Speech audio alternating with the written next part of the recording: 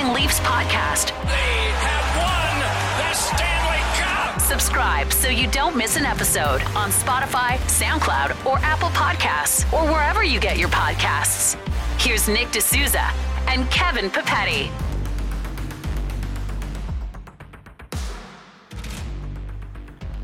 Welcome to the Everything Leafs podcast. I'm Kevin Papetti here with Nick D'Souza as always. Nick, it's a new year. We last recorded right before Christmas there, and it was a bit of an emotional week for you. We had Andreas Johnson. He switched from Johnson. It's now Johnson. He returned to face the Marlies this week. Adam Brooks returned to face the Marlies yesterday. How are you holding up? Man, it was tough to see him back in an AHL jersey, to be honest. I mean, we call so many people Marlies legends, and there are a lot, but Andreas, I'm going to call him Johnson because back then he was Johnson. That's fine. He was a true Marlies legend. Like, one of the best AHL performances during that championship run. Always has a nice part in my heart there. Yeah, I'm surprised he's not in the NHL, to be honest, but it's just dominating down there. But I guess we'll get to the NHL team first here. So a bit of a up and down stretch since we last recorded. A couple wins against Philly and St. Louis. I think those were pretty much expected. A weird loss to Arizona, but a big win against Colorado. And then, a bit of, again, it's been up and down. Overtime loss to St. Louis, a loss to Seattle that no one watched, and then finally a win last night against Detroit. So what do you make of this stretch here? I know we're kind of in the dog days. Any key positives or key negatives that you take away from this stretch? I think you said it best. Like, these are the dog days. It kind of feels like it's a bit of Groundhog Day where it's tough to kind of draw conclusions right now other than, how line combinations are playing. Just because overall, you look at it, you kind of know that the Leafs this year are probably going to play Tampa Bay. Boston's already has a pretty sizable lead, and then Detroit, that's who's behind Tampa right now. There's a pretty big gap between them, and I just don't expect Detroit to reach them. So you're kind of playing for home ice advantage at this point, and and kind of gearing up for the trade deadline. So yeah, they definitely haven't been playing that kind of tight defensive hockey that they were throughout December and most of November. So it's been kind of up and down. So we'll see. I mean, it's tough to draw conclusions like truly at this point in the season, though. Like, I don't know if you feel the same about that.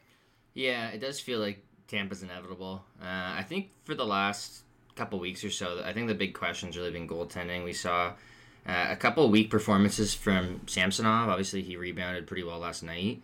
But also kind of up and down for Murray. I don't think Murray's been in the same boat. I think he's been kind of one good start, one iffy start. Obviously, he was quite bad against Seattle. But for me, I'm a little bit more confident in Murray.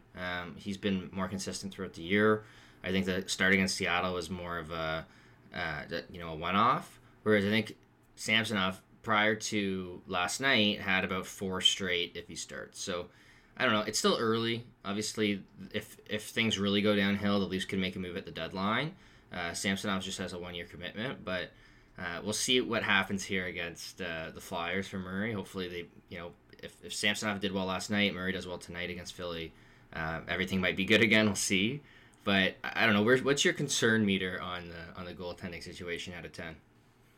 Maybe like a 6 or 7. I mean, it's never going to be higher than an 8, regardless of who the Leafs have in net, because they're a goalie. Yeah, you're right. Like, Samsonov definitely hasn't had, before the Detroit game, kind of had a stretch of pretty rough games there. The Leafs just tend to win when he's in net. I mean, he's 12-3 this year. I know records are not a very good measure for goalies in general. The save percentage is .916. So, I think the fact that they do have 2 goalies that are contending for that starting position is a good thing. I know that there's been some talk about kind of giving the stretch to one of the goalies and kind of giving one of the goalies more games to try and figure out which the starter is. And I think that that's going to be figured out by itself. We're going to see one of the goalies probably kind of run with this position. And if they don't, then, I mean, you kind of just keep going with the hot hand. I don't think that's, the worst problem to have. So to me, I'd say like a 6 or 7. I'm not too concerned with, kind of the lull in their game. They were outperforming, their performances earlier in the year. They were really good. Like, I think they were both top 5 in save percentage. Samsonov was first for a little bit. So I think everyone was expecting them to drop a little bit, and if that's the drop that we just saw, then I think I'm fine with that. Yeah, I know. I think it was Jonas Siegel who tweeted out like they were last in save percentage since like December 15th. I think that was prior to yesterday. Obviously, that's not great, but like if you just look at the overall sample, and this includes some starts from Eric Källgren, but this is prior to last night's game. I tweeted out some of the Leafs numbers for the year, and they were 6th in 5-on-5 save percentage. They were 3rd in 5-on-5 goals against per minute. I know last night they just allowed the 1, so I'm assuming that got even better. So really, I think it's too early to panic. And again, the Leafs didn't give up any assets to get these 2 goaltenders in the offseason. So if they did want to go out and get I have so many Sens fans in my mentions right now because I don't know if you saw it, Nick, but the other night there was a Sens account. I think it was Locked On Senators. They tweeted, haven't heard the Leafs talking about Matt Murray lately. I'm sure everything's going great, blah, blah, blah. And then that was against Murray's performance against the Kraken. And then last night, the Kraken played Ottawa and scored 8. Oh, so, boy. I don't know. The only thing I don't get about these Sens tweets is like, okay, if Matt Murray's not struggling, the Leafs are going to just go out and get a goalie. And you know who the goalie's going to be? Might be Cam Talbot. Because the Sens are out of it. So it's going to be, like, I do think that's still an option. If things go south, it's going to be an evaluation period here for the next month or so. I wouldn't rule out the Leafs acquiring a goalie at the deadline, but it's a little bit too early for that. We'll see. I think really the next month will determine that. It could go either way. If Samsonov starts to really struggle again, maybe you go out and you get a Talbot and you send Samsonov elsewhere. Or maybe both goalies are looking like they did at the start of the season and all is good. So, I don't know. I guess I'm kind of the same boat, like a 6. Not panicked yet. We've seen, this is kind of the nature of goaltending where, you know, sometimes the bounces don't go your way. I think there were some weak ones for both of them. Murray, especially against Seattle in particular. Samsonov had some weak ones throughout those 4 starts there, but I don't know. We'll see if it turns around. I think the team in front of them right now is looking pretty good. Haven't maybe had the best competition lately outside of Colorado, but I do think you do expect them to win tonight against the Flyers and go on a bit of a winning streak here. Yeah, you hope so. I would say that I think defensively the team hasn't been as good as they were, you know, kind of through November. Do you have any? And I know Riley came back, and you know, people are blaming it on that and whatnot. I do think that they are giving up a lot more chances when Riley is on the ice. He's just a much more high-event player than pretty much all the other defensemen the Leafs have, to the exception of maybe Sandin. But Sandin, Liljegren, they've just been pretty good defensively as well this year. So do you have any conclusions at all about, you know, the team defensively right now? Do you think it's just kind of a rough patch they're hitting, or do you think this is more closer to what this team is defensively? I actually think, so with regards to Riley, obviously he's taking a lot of criticism because when he came back, the team kind of went for they went downhill defensively right when he came back. I don't know if it's necessarily all him. I mean, we can definitely debate the extension, whether that 7.5 would be better spent on forwards. And based on how the Leafs played with Riley out, I think there's definitely some merit to that. But I do think that the question with the Riley extension was never this year. It was always down the road. Like, how's he going to perform in years 4, 5, 6, 7? And, you know, we're just not there yet. I do think he's going to provide some surplus value this year and next year at that cap hit. And, you know, so the numbers I have pulled up right now are since Holmberg went full-time, right? So I think that was game 17, because that's really when the lineup shifted, right? Like, that we had, ever since Holmberg joined, he played that one game, and then he kind of went back down or didn't play, and then he's been in the lineup about, 18 straight games, 20 straight games. Since then, we've had the same 4 centers every time. So that's when I started looking at the numbers, just how they're doing over that stretch. And Riley's played 9 games. He's close to 56% in terms of expected goals. He's doing really well in terms of goal differential too. Hasn't been on for many goals against. Now that's a few extra games before he got hurt included, but I don't know. Like, I don't have major issues. I think we know what he is at this point. He's a good player. He's going to give a little bit back on the other end for sure, but I do think he's still a good player. Like, the contract is its own thing, but in terms of just his performance, you know, some people talk like he's the 7th defenseman. He's definitely not the seventh defenseman. Good player, someone who tends to step up come playoff time, it seems. And I do think that at the start of the season, or especially when Riley was out, Mark Giordano was outstanding, and he's been on for a lot of goals lately. So I don't know if that's just bad luck. I don't know if that's, just a few rough games in there combined with bad luck. But that's a guy who, tough to complain with him. Like for the season as a whole, he's been outstanding. But as of late, maybe he hasn't been as great. I think Sandin, Liljegren, who are outstanding when Riley was gone, they're also taking a slight step back. I don't think it's a huge cause for concern, but I do think the team will get back to where they were defensively, because that's what we've seen for most of the season. Yeah, when it comes to Riley, I'm kind of in between right now. I definitely don't think he's a seventh defenseman. I don't think in a healthy lineup, Riley's on the team, and Riley coming back was a plus for the Leafs. But I think right now he does stick out because of just how high event his minutes are right now. There's been at least, I don't know how many games he's been back, but obviously I'm looking at the 5-on-5 stats. In terms of high danger shot attempts against, usually Riley's leading the team. So it's interesting with him because the puck luck has been pretty brutal since he's, this year in general. He only has 4 primary points, but the on-ice shooting percentage has been low. The on-ice save percentage has been low. So I do think in terms of his offensive production, because in terms of when he's on the ice, he's 6th on the team in expected goals for per 60. So the Leafs are getting scoring chances when Riley's on the ice.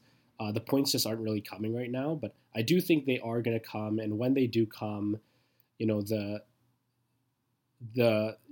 chances he has against are going to start looking a little better. Like you're going to get a lot more value out of Riley. Just right now, the luck isn't there. So when he is giving up those big chances, which, he's kind of done it throughout his whole career, it looks pretty bad.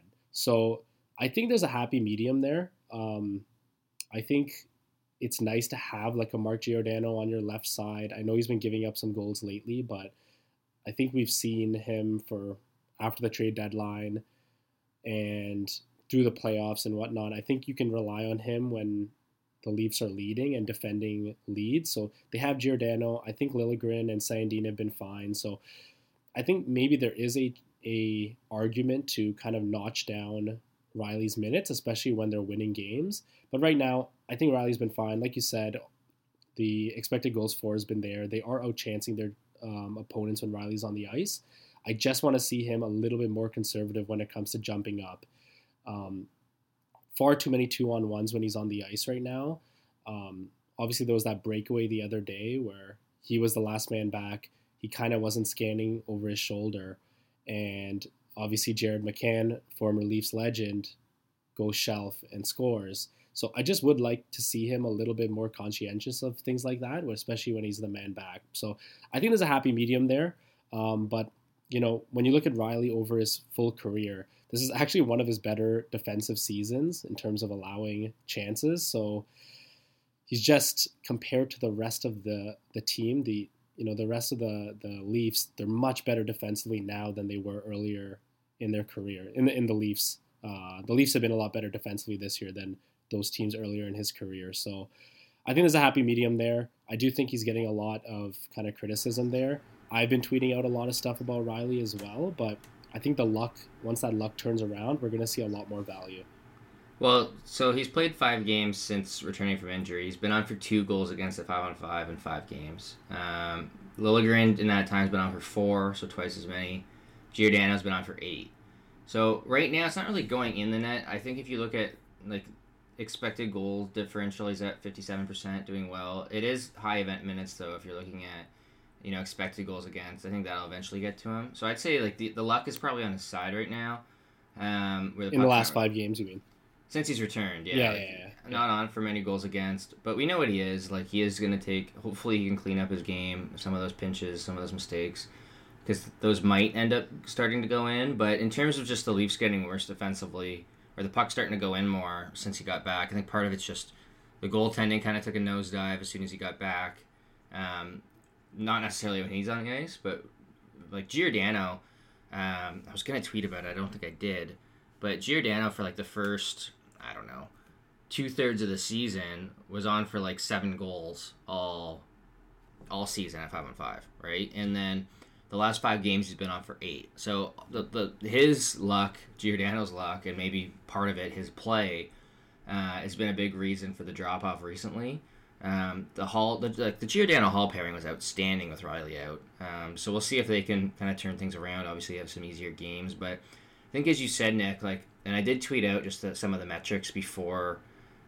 So since Matthews joined the team versus this year, how they've done every season. If you look at expected goals against, so they were 28th, 24th, 25th, 18th. They were 10th in the year where it was just Canadian teams, 4th last year, 7th this year. And last year with goals against, because the goaltending was so weak, they were 22nd all the way up to 3rd this year, the 3rd best. So yeah, the defense is way better. They're still a top 10 team in terms of expected goals. I do think that I'd like a little bit more scoring punch eventually at the deadline, but when I'm looking at Toronto's defense right now, I think, as I've mentioned on previous podcasts, Nick, if a Chychrun's available, you get a good price, sure, but I like Connor Timmins as a 7th defenseman, and to acquire a guy like Timmins at the deadline is probably going to be fairly expensive. You might be giving up a second, and I just don't know if you're going to have an upgrade. Who are you taking out of this lineup, basically? I want Sandin to play. I want Liljegren to play. Giordano Hall have to play based on how they've been with Riley out. Riley Brody are going to play, no question.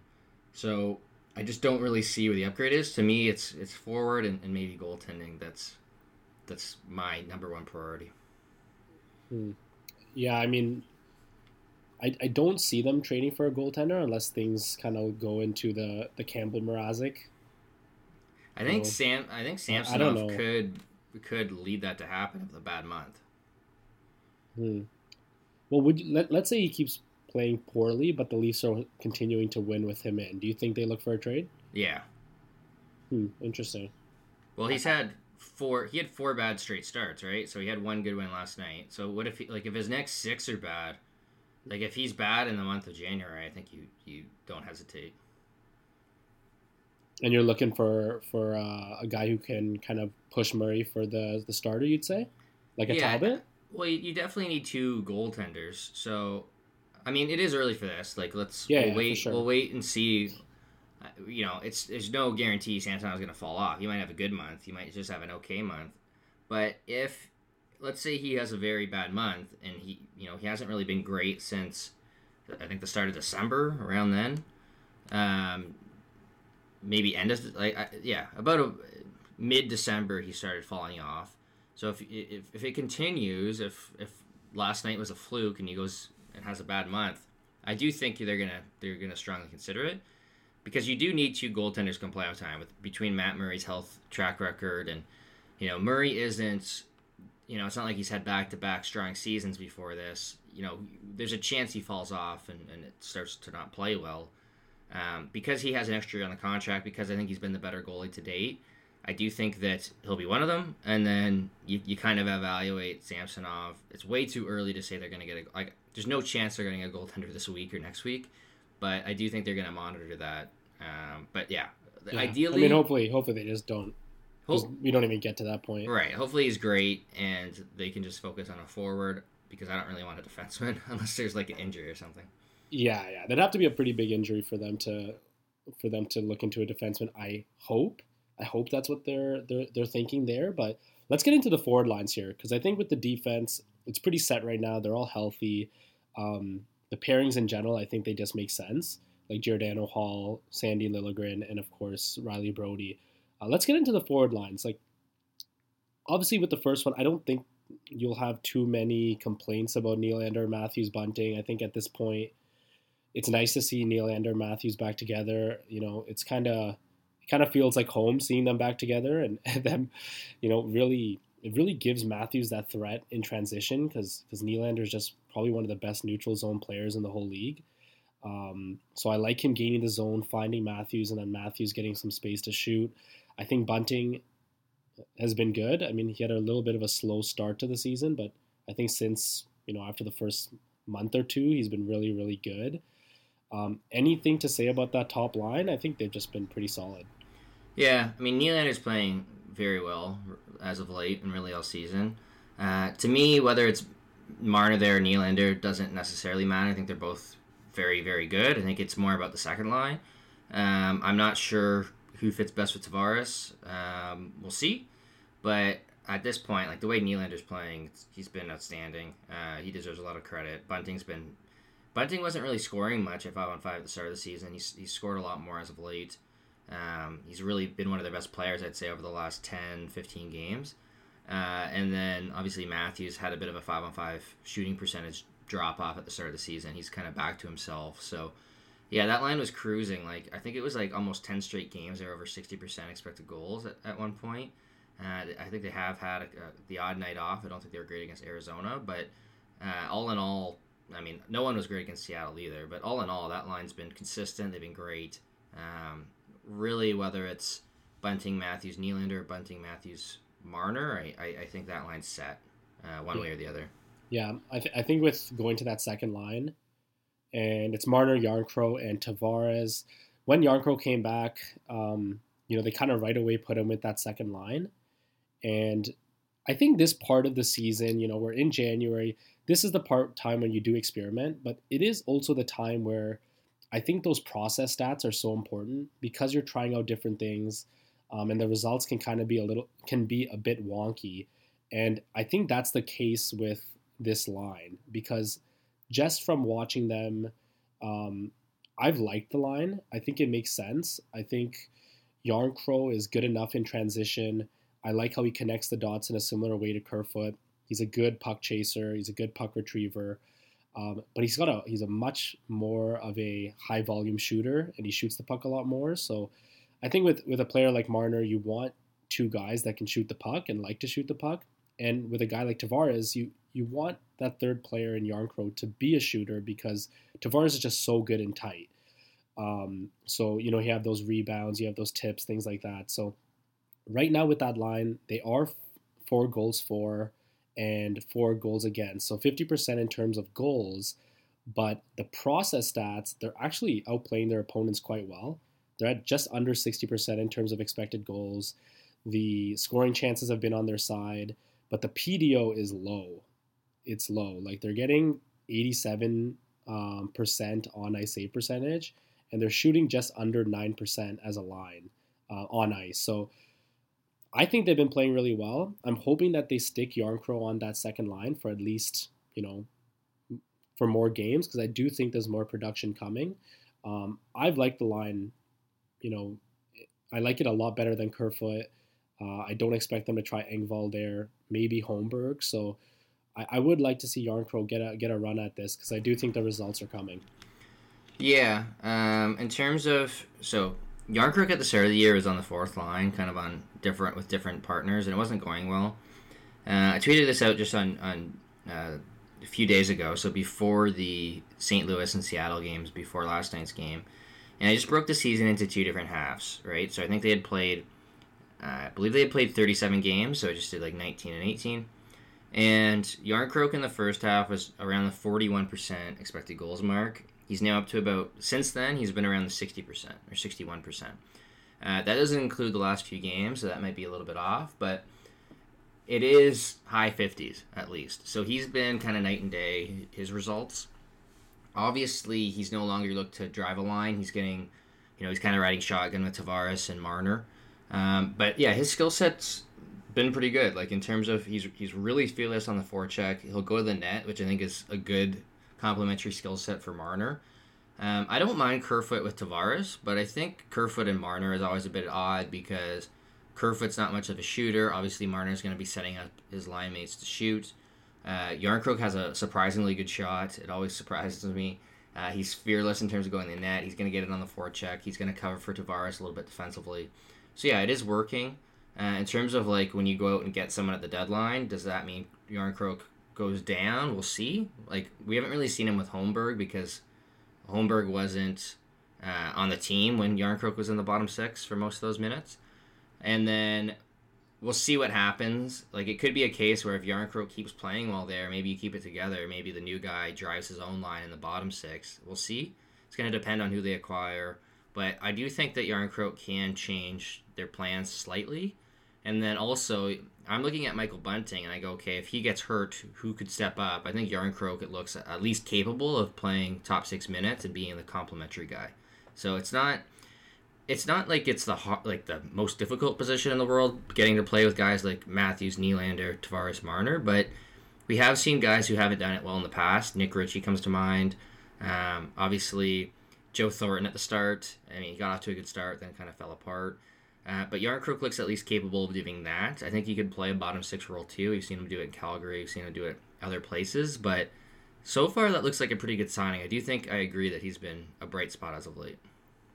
I kind of look at Yarncroke and Kerfoot kind of similarly. Like, they can play in multiple positions, but they also, like, they're not huge line drivers. Like, we've seen Kerfoot in the bottom 6 with kind of, inferior players, and his expected goals is in like the 45%, etc. I kind of look at Yarncroke the same way, and I guess like neither of them are kind of like demanding players in terms of getting the puck, and really having it on their stick, playing good transition hockey, like type like that. They are good in transition, but not like a Pierre Engvall, where Engvall, it just feels like every line he's on, they're driving play, despite the little mistakes he makes. So I don't know. I think with Yarncroke, I like how they've played. I don't think he's ever going to be like, the line driver on that line, or even in a bottom 6 line really. But he just connects the dots. If you get him in a spot to shoot, I think that he can potentially score. So I've liked that line so far. I think with him and Kerfoot, I think Kerfoot's a bit better in transition, a bit better at playmaker, but Yarncroke's better at going to the net, forechecking. Yeah. So it's a bit that I will say that line hasn't been great as of late. They haven't really been scoring at 5-on-5. I know Marner had a goal yesterday. It was on the power play. Tavares has been more on the power play. I think they had a 5-on-5 goal. Yeah, he scored yesterday. From Yarncroke, right? Yeah. So I think it's Marner who doesn't have a 5-on-5 point in a few games. He's not really getting 5-on-5 shots either as of late. So we'll see. I mean, no one played well against Seattle. I don't think it was that line specifically, but we'll see if they turn things around. They're obviously very good, or maybe not very good, but they've been quite good. The way the first line's playing, I don't think you want to switch Nylander back. But you mentioned Engvall, Nick, and I have the stats up here. So since I have the games since Holmberg joined, so it's been, I'm going to say 23 games. He's played 24, but one was, about a couple weeks before he kind of was a permanent fixture in the lineup.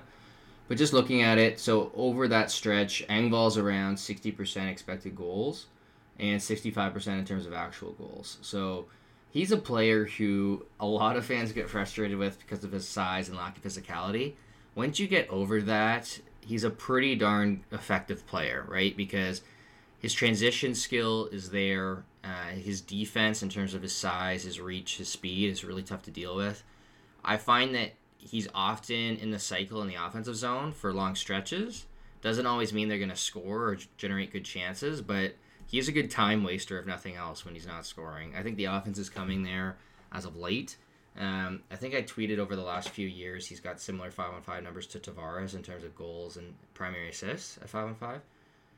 So I think he's a very underrated player. I think at the start of the year, we saw Kampf play with Aston Reese and Obi Cabell. Didn't work. Engvall's line it seems like whoever Engvall's with tends to do okay, and the line that Engvall's not with tends to have some questions. So I think he's kind of the guy that's driving play in the bottom 6. Obviously, Kampf is a very strong two-way center. Maybe Kampf hasn't been as great as of late, but yeah, I think Engvall's been a bright spot, and you look at the Leafs' strong defensive play, I think he's one of their better defensive forwards. The problem with Engvall is that in the things that we notice as people who watch a very fast hockey game in real time, in terms of memorable things, like Engvall's not going to be doing those memorable things like a big hit or a block shot or many goals when he's on the ice. Like, those are the things that we tend to remember when we're watching games in real time. But Engvall sometimes does do the things that are memorable on the other end. A silly turnover, a flyby like on the forecheck where if he does steal the puck, then it looks great, but usually we forget this anyway. So, but you're right. Like, I think Engvall has been good. Few shifts yesterday where I think by my eye, he had like 2 or 3 takeaways, like within like a couple shifts. Like he was excellent last night. I would like to see. I want to get your opinion on the line combinations in general right now, but I do think Engvall's been a bright spot in the bottom six. I was looking actually at his results with Holmberg, and they've played around 80 minutes together, and probably a little bit more so when Holmberg first came to the Leafs. But they've been very, very good. They're not playing together right now, but I would like to see them back together. They're just dominating play when they're together, and I think their skill sets kind of complement each other, especially in a bottom six role where you're playing a little bit more inferior competition. And last night they just happened to be on the ice together, and that's when they scored. The Holmberg got that goal. So I would like to see them back together. I don't really like the bottom six lines right now. I'll let you comment on it first. But yeah, definitely Engvall has been a huge bright spot. He's top 5 right now in terms of shot attempts percentage at 5-on-5. So, I guess you just want to see him clean up some of those little mistakes. But I mean, at this point, we've been watching Engvall for so long. I think for the money that they're paying him, he's definitely been worth it. I would look to re-sign right now if they could. But he is a very underrated player. Yeah, I want Engvall with Kampf. I think come playoff time, that's going to be a line that you want up against top competition for quite a few shifts. I think those are two of the best defensive forwards on the team, so it makes sense to pair them. They've been pretty good with Kerfoot. Had a pretty good stretch here. Engvall, because Kampf plays more than Holmberg, I'd rather have Engvall playing more minutes with Kampf than Holmberg. I think Engvall could play with Holmberg, it'd be fine. But I don't know, I don't want Aston Reese moving up. I don't want Hunt moving up right now. So I think Sheldon Keefe's lines are the exact same lines I would have, honestly, right now. I don't have any complaints. I do think that we are going to have to ask some Aston Reese questions soon. I'm just looking at it since Holmberg joined, so the last 24 games, Aston Reese is about 47% expected goals. They've been outscored 4-10 in his minutes. And, you're not expecting him to score much, and, maybe there hasn't been much shooting luck, but he is one of the least talented offensive forwards in the league. I really see no playmaking skill, no shooting threat, no creativity offensively. He is kind of as advertised in terms of, he'll finish his checks on the forecheck. I think he's been okay with Dryden Hunt. That line's been okay. But I look at Joey Anderson, and he had really strong metrics. Only 7 games. It's tough to get, and he didn't play many minutes, so it's tough to get a huge sample. But if it was me, I would try Hunt, Holmberg, Anderson, see if that works. But I think eventually, whether it's Anderson, whether it's Aston Reese, the forward you get at the deadline, you're hoping that they push this player out of the lineup. But then again, you might have injuries, right? So there aren't a ton of forwards on the Marlies that I would think would call up and be an upgrade, but I think Anderson's one. He had a couple goals yesterday. He had a shootout goal as well. I'd like to see a little bit more of him, but other than that, I guess we'll see. I kind of like the Aston Reese Holmberg Hunt line a little bit. We'll see how it works, but yeah, I have questions about Aston Reese. Yeah, that's probably where I am too. I don't mind Hunt. I think he's been pretty good. He's been pretty good. I think he's more noticeable in terms of. I just find that sometimes with Aston Reese, he's just chasing a lot. He's just chasing the game a lot, and then the Leafs end up in their own end. It is low event hockey, but at the end of the day, they're getting more outshot, they're getting outscored. So to me, even though the margins are a little bit low, I still think they're just that line's getting outplayed whenever Aston Reese is on. Hunt is a little bit more noticeable. I do notice that he's just. The hits are there. I think his positioning is a little bit better. I think he has a bit more snarl than Aston Reese in general. A little bit more offense, I think, too. Yes. So, and they're playing a little bit more that. I just don't like them on the same line together right now. They are getting outshot right now pretty bad.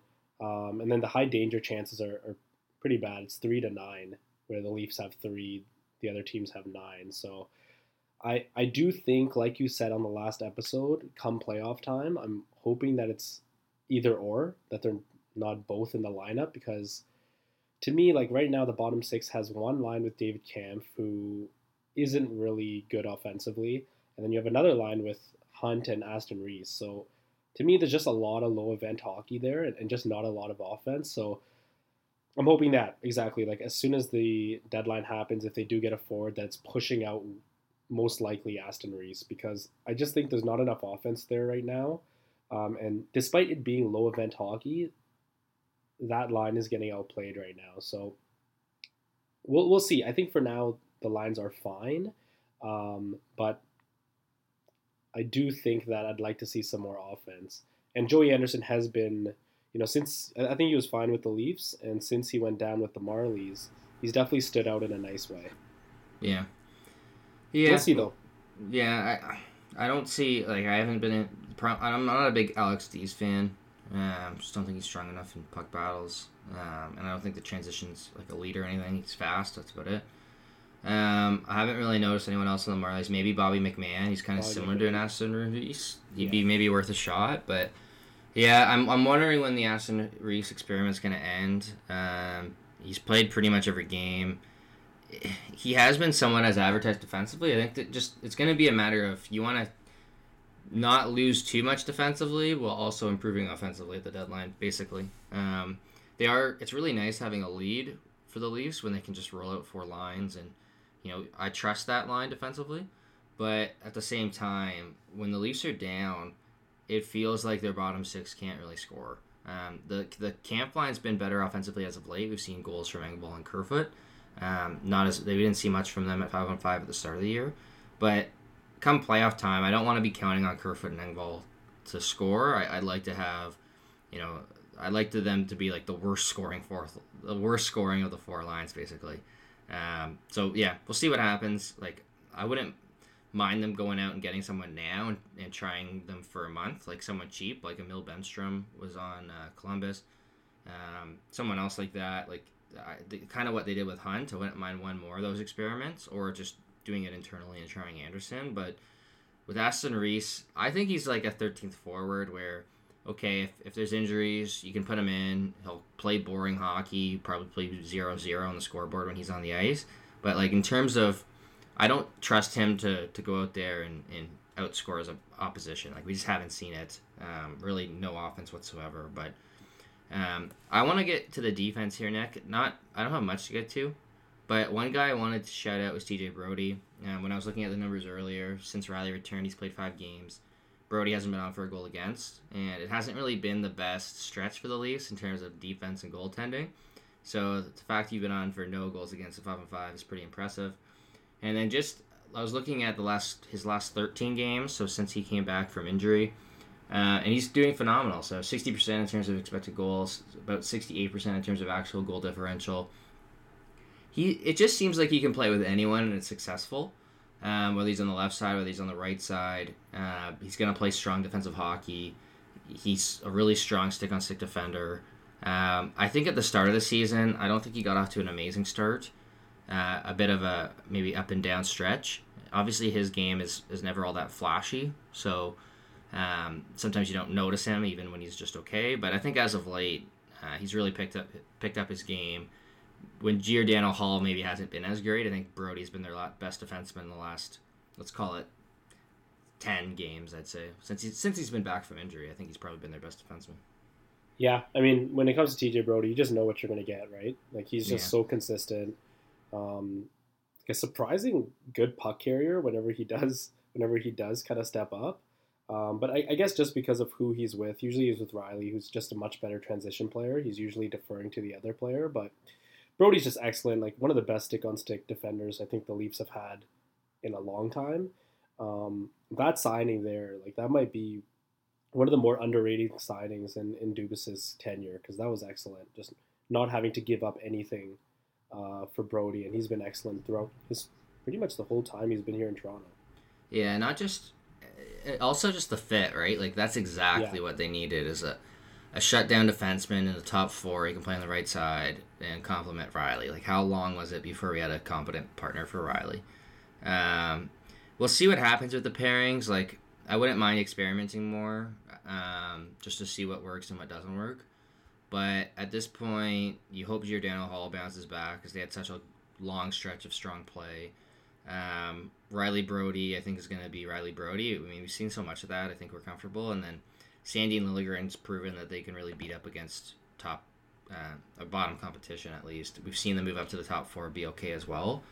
Sandin's been excellent in the last stretch. He missed a few games with injury, but I was just looking at his grades from the Athletic. Like, he had a wicked stretch. Like, just looking at it, so he went second star A minus, A minus, B plus, second star A minus, A, first star C minus, A minus, B minus. Like, tons of A's in there, tons of stars. I think if you look at, like, I'm just looking since Holmberg joined, around 60% in terms of expected goals. They're dominating his minutes on the scoreboard lately. Whether he's, he might not be in the top 4 come playoff time, but he's definitely someone who I think is really, not that he was bad last year. Obviously, the Leafs are doing well in his minutes, but it seems like whenever that third pairing's on the ice right now, they're really playing well, and they're really taking advantage of bottom competition. So it's just a nice luxury to have. I think Sandy and Liljegren's the second pair on most teams. The fact that they're the third pair on the Leafs is a really good sign come playoff time, and then just right now. Just Liljegren too, up and down maybe as of late, but I know we got beat in transition by Braden Shen against St. Louis, but there was a play last night in the third against Dylan Larkin, and he just dares guys to try to beat him out wide, and he just puts an end to it. Like, even Larkin, one of the fastest skaters in the NHL, he's there, he's going, okay, try to beat me on the outside. Larkin tries, cuts him off, gets the puck back. Like, it's that line, like, maybe it's just because it's their age, maybe it's just because how well they move the puck, but that's a really fun pair to watch. I think Liljegren, I'm pretty confident that I could call him a legit NHL top 4 defenseman. With Sandin, I think it's with him, he doesn't really do the noticeable things. Like with Liljegren, if you know that he's a good transition defender, you can see him kind of winning pucks in transition quite often. With Sandin, it's a lot more subtle. But just the results that with him on the ice, the Leafs are always in the offensive zone. They're always winning pucks in their own end and moving the puck up the ice. It just seems like good things are happening all the time. I don't know if I'm ready to call him a legit top 4 defenseman in the NHL just yet, but I mean, when you look at his results throughout the seasons, I mean, it's tough not to, because every time that he does go in the top 4, he does pretty good. So, but it's just such a nice luxury to have, like, guys on a under 1.5 mil who are young and can play on your bottom pair, kind of overqualified for that role in some ways. I think it's a nice thing. So definitely the Leafs D is, they get a lot of criticism throughout the fan base and whatnot, and probably around the league, but it's pretty unwarranted because they've been really good at 5-on-5 defense this year. Yeah, I think the other thing to watch out for, so obviously Liljegren and Sandin are locked up next year at the same price, but in terms of, it is the time of year where we might start seeing extensions. I know we saw Pavelski in Dallas. Engvall is really the one I want. Like, I think you can get him under 3. We saw what Mikheyev went for. Obviously, if he might want to take the chance and just see what happens. But to me, if you can get him under 3 or even like 2.75, I'm in. I just think his penalty killing, his two-way play is great. But Justin Hall's the other one. I know everyone talks about Michael Bunting. To me, I'm not optimistic about that one. I think if I'm Michael Bunting, I'm going to see what I'm going to get, like what offer I get. Like, you get a massive offer from someone, especially on this 5-forward power play. He's going to rack up tons of points. I wouldn't be surprised if he gets like a crazy high contract that looks terrible in a few years. But Engvall is interesting. I think Justin Hall, even though, like, Engvall and Hall take a lot of criticism from the fan base. They're not the most popular players, but Hall for around $2 million has been very valuable.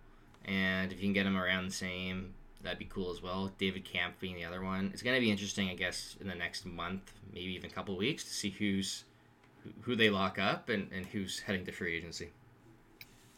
Yeah, I guess they will have to kind of lock up some of them before free agency for sure. Or I guess before the offseason. I guess if you look at it, because Kerfoot's also there, I don't know, with Bunting, I do think he probably stays. I am a little bit scared, I guess, of what the term would look like. I love Michael Bunting. I think if they can get him for a low number, I wouldn't mind if they go long term, depending on what the clauses are. He's going to get over 4, though, for sure. Even with Toronto, you think? Yeah. I don't think he's taking under 4. Yeah, I mean, we'll see. I mean, that contract, if it's over 4, I don't know about that. But just knowing the kind of what we have in the left wing with Robertson, Nyes, etc., it is a bit of a long shot, but this management has found value before, and I think they'll be able to do it again. So, I don't know. We'll see. I guess we could do a very early, like, predictions. Predictions are your thing, right? So we could, like, what do you think's going to happen in the offseason? We kind of talked about the team already. So right now, like Kerfoot, do you think he's staying, extended? I hope not. Like, I don't mind Kerfoot, but he's going to get over 3 again. And So you think he's gone? I think so, but they also seem to like him. Like, I say he walks. I say they'll let him walk. Yeah. I'll say Engvall. That's how I would lean, yeah. Engvall? I think he stays. Like, he's been very good, and I think he's a big part of what they need in terms of two-way forwards in the bottom 6. But at the same time, if you're him, aren't you kind of hitting the market and just trying to prove that you're Mikheyev? Like, if Engvall has a big playoff somehow, and it's not out of the question, like we always see those like guys come out of nowhere in the bottom 6 and have a good playoffs. To me, if I'm him, I'm waiting and hitting the open market, but I hope the Leafs get him. Like, I like to see. So what's your prediction? I think he stays. Stays for what? Like just under 3? Under 3, yeah. I'll say like 2.5 for like 3-year deal. I don't think it's going to be something long term, but that's again, what I'm hoping for. It'll be tough. Yeah, Kampf. I think Kampf they can re-sign him. Kampf is staying. I think so too. I think I don't know. It just feels like there's a relationship between him and the management. I think he likes Keefe. I think they like the way that he's played for them. So I say he stays. You also say he stays? Yeah, a bit of a raise, but nothing crazy. Okay, Michael Bunting? I think he's going to go. Well, that's tough. I'll say he stays. I don't know. We've seen this before with, like, Hyman or even JVR way back. Like, I feel like if you're Bunting, don't you think you can get a huge offer somewhere? 100%. Like, if it was me, if Bunting's asking for more than 4, and I love Michael Bunting. He's one of my favorite players. He's asking for more than 4, 100%. I let him walk. And I kind of I would trust the management to find another Michael Bunting that can play with Matthews and Marner. But I'll say if he asks for more than 4, I say they walk. But I'll say that our prediction is going to be like 3.5 for like 7 years. Nah, I don't see it. I don't think he takes that. I think that's what I think it was like Friedman or someone earlier in the year. There was some rumor that they were already trying to work on something like 8 years or 7 years for just around $4 million or something like that. So I'll say they get something like that done. I think Nyes is taking that spot. I hope so too. That's what I would do. Simmons. He's on cap friendly. He's going to be retiring, I think. Okay, Zach Aston-Reese. Nah, he won't be back, I don't think. Okay, Dryden Hunt. So early. Maybe, actually. I've liked Dryden Hunt. I mean, it's only been 5 games, and he hasn't played that much, but so far so good. But I guess with these guys, like, the problem is if they play well in Toronto, they get a lot of attention, and then they end up getting paid. And if they don't play well, you don't want them back. So I guess I would lean towards no, but so far, like, I would like him back based on what I've seen, but it's so early. Dryden Hunt might be the Colin Blackwell of the year. We'll see. Let's finish the UFAs, then we'll go to the RFAs. So, Justin Hall. Yeah, I think he's back. I say he walks. I think he'll get some more money, probably in like Edmonton or something, but I say he walks. Jordy Ben. I don't know. He'll walk. Defenseman. He'll get 1.5 somewhere somehow. No, he'll get Lyubushkin style. RFAs. Pontus Holmberg. All the RFAs are coming back. What's the contract? Oh, I don't know. He doesn't have much of a track record, so it's probably gonna be like around 1. Yeah, I'll say like 1.2, probably for like 2-3 years. Similar to, probably lower than Liljegren and Sandin, obviously. And then Timmins. Yeah, he'll probably be back. Yeah, around league minimum. I don't think he's gonna have much of an ARB case. No, I'd say probably around like $1 million, I guess. Yeah. And then Samsonov, last one. I'll say no, because I feel like if he plays poorly, he's they don't want him back, and if he plays well, he might price himself out. So I'll say no on that one. He might have trade value if he plays well, which would be cool. Yeah. I think the fact that he's an RFA is kind of nice, especially that he's 25, right? So you can kind of have a little bit more flexibility in terms of what you want to do. Yeah, but he's an RFA for Washington, so it doesn't guarantee he'll be back. No, for sure. I just mean that if he does have any trade value, they can trade him. Yeah. Okay. Last thing here, Nick. We got to get to it. I know you really wanted to touch on this. Dalton Varsho, your guy. I need your scouting report on Varsho. Who is Varsho? The guy the Jays got. I'm literally Googling him right now. Dalton Varsho. Oh my goodness. Remember the trade where they got from Arizona and they gave up a top prospect in Moreno? The only trade I know from Arizona is Connor Timmins. Oh my goodness. Let's see, catcher. I thought they had 2 catchers. Nah, he's a weird player. He's like a catcher / center fielder, but he's just going to be center field now, pretty much. Who they have center field last year? Springer. And what's he going to do? Springer's going to move to right field because Teoscar's gone. They trade him. Oh, yeah. Okay. Kiermaier's going to be center field, and then Varsho's going to be left field because they traded Gurriel. So it's going to be like the fastest outfield of all time. They're going to be like ridiculous defensively. I think Kiermaier is one of the best defensive outfielders ever. Varsho is like one of the best defensive outfielders last year, and then Springer is a center fielder playing right.